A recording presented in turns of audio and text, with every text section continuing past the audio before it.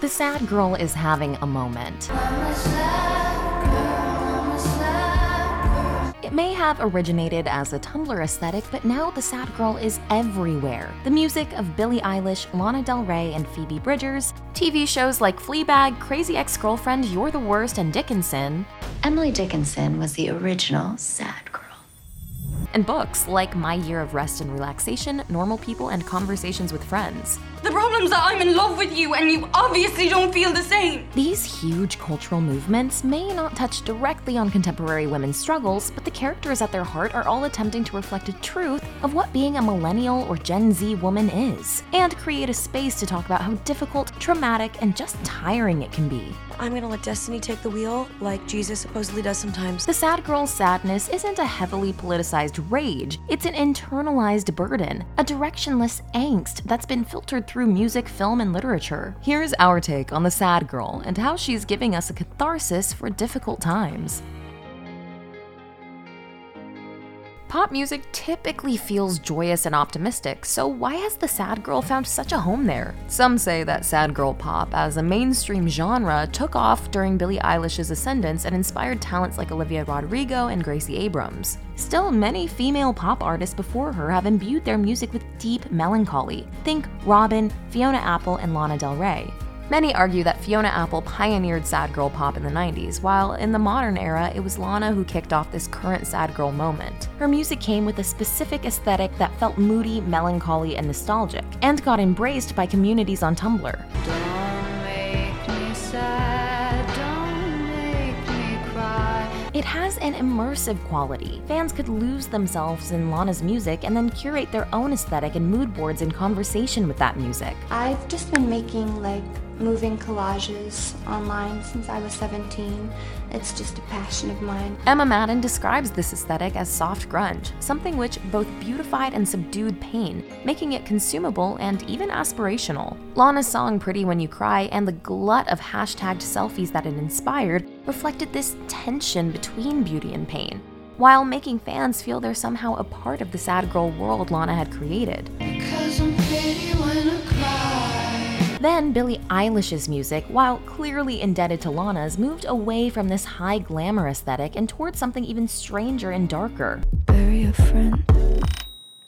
I wanna end me. Where Lana was styled somewhere between a vintage pinup and a blue jeans Midwesterner, Billie's early looks were all about covering her body up and removing any trace of sex appeal, almost performing a kind of masculinity by wearing bean-knit hats and oversized sportswear. Instead of trying to glamorize her sadness, Billie's music instead invites her fans to try and experience it through her eyes. There was all these labels and radio people that wouldn't play me because I was too sad and no one was gonna relate to it. That was just funny to me because I was like, everybody has felt sad. Still, Eilish's music is performing a similar function by creating a safe space for fans to feel these feelings. And now, Phoebe Bridgers' concerts have become known for ending with a cathartic mass scream-along to her song I Know the End. It's helped create even more closeness between fans and artists in an era where fans desire that intimacy more than ever. Fans share memes of Phoebe Bridgers and other sad girl artists like Mitski and Taylor Swift, alongside the line, "Therapists hate them." These singers are not just pop stars to us, they're confidants, and their songs reflect back the personal anxieties and concerns their audiences feel. The sad girl's rise also aligns with a general shift toward more women telling their stories, with an emphasis on exploring their interior selves. I'm planning to write an article that exposes all of my vulnerabilities to the entire internet. In 2012, Lena Dunham's Girls was a turning point for the way it rejected the common wisdom that a female main character had to be likable or even relatable. Hannah Horvath is often arrogant, elitist, and entitled. She's also importantly anti-glamour. While we do see her taking her clothes off and having sex, rarely is she styled or shot in a sexy way. She's not there for the pleasure of the male gaze. Instead, everything feels like a window into who she is and how she feels. I'm scared, okay? I'm really scared all the time. This intimacy was taken even further in 2016 with the cultural phenomenon that was Fleabag. The protagonist's fourth wall-breaking quips to camera act as a self-deprecating disassociation from the grief and the heartbreak she goes through across the 2 seasons. He's a bit annoying, actually. What is that?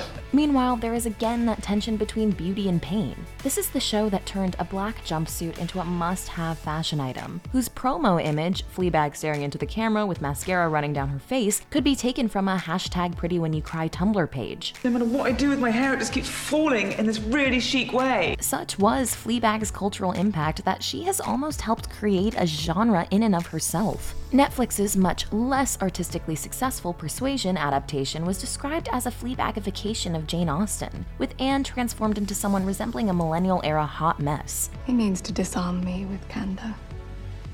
It isn't working. Yet. Probably won't. Right? And we see the influence in shows like Alma's Not Normal and Out of Her Mind and Oscar winner Promising Young Woman, which too focuses on a messy female protagonist navigating the grief over losing her best friend. Crazy bitch! Excuse me? Part of what's so seductive about this sadness is how it challenges the traditional male gaze and allows female characters to exist outside of it. Previously, these more alternative women may have been filtered through a male lens, turned into fantasy manic pixie dream girl characters whose sadness is just one of their many adorable quirks. Can't believe I'm crying already.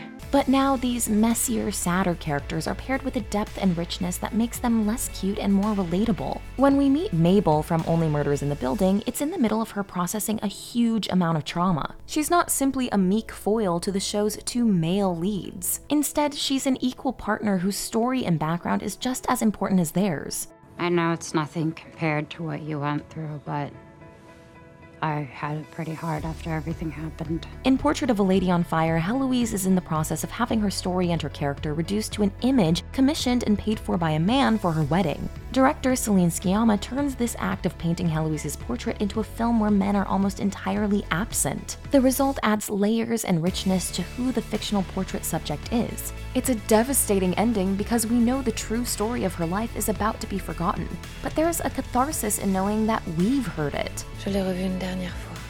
Il ne m'a pas vu. So what does the sad girl really have to be sad about? That's one of the criticisms leveled against the trend. That hers is a bourgeois, middle-class struggle that can sometimes feel like no struggle at all.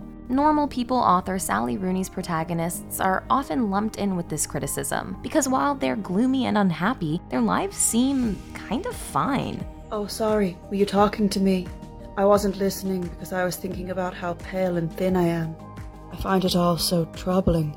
These waif girls fit into the sad girl aesthetic, but their sadness doesn't feel directly connected to anything in the way that, say, Fleabag's is connected to losing her best friend and her mother. It's a more existential French New Wave-esque ennui. Rebecca Liu describes this archetypal millennial as pretty, white, cisgender, and tortured enough to be interesting but not enough to be repulsive. Often described as relatable, she is, in actuality, not. Why I can't make people love me. But it's a widespread fallacy that sadness must have one clear, easily diagnosable cause, or that only people with the most extreme problems or hardships get to feel depressed. Perhaps the problem with the sad girl label is how it reduces lots of different complex experiences to something universal. Singer Mitski has spoken out against the label herself, and you can see why. Her songs may be sad, but they also speak to lots of other nuanced emotions, and her specific experience as an Asian American woman is obviously inherently different from the experiences of Lana Del Rey or Taylor Swift. The sad girl thing was reductive and tired like 5-10 years ago, and it still is today. Michelle Zauner's New York Times best-selling memoir Crying in H Mart may fit the sad girl moment, but as well as exploring Zauner's own grief over the loss of her mother, it also touches on a wider immigrant narrative that has gone underexplored in mainstream culture. Other sad girls in pop culture are likewise communicating something else more specific. Davy in Never Have I Ever dispenses with a lot of the stereotypes associated with portrayals of Indian American characters and comes across as more well-rounded, while not shying away from her angsty, rebellious feelings. Davy, you are so desperate to not feel sad. You've made your whole world about this boy. I'm a teenager. My whole world is about boys. And there's a lot of emotional power in Zendaya's sadness as the troubled Rue in Euphoria, as well as her role as the messy, complicated Marie in Malcolm and Marie, and her interpretation of MJ as a more insular, emo kid in the Spider-Man franchise. The public conversation around mental health over the past decade or so has really brought people in touch with their emotions, giving them a language to identify how they feel and work through it. This sad girl media all feels connected to the millennial and Gen Z generations who understand the importance of mental health, but live in a world that's still largely run by people who don't, or prefer not to. So while some iterations of the sad girl may seem shallow at times, there's something paradoxically joyous in having your feelings of sadness reflected back to you, and being able to cry, scream, and rage without fear of embarrassment or shame, taking comfort in knowing we're all the sad girls sometimes, in our own distinct ways. Every time I feel good, I think it'll last forever, but it doesn't. If you're new here, be sure to subscribe and hit the bell to be notified about all of our new videos.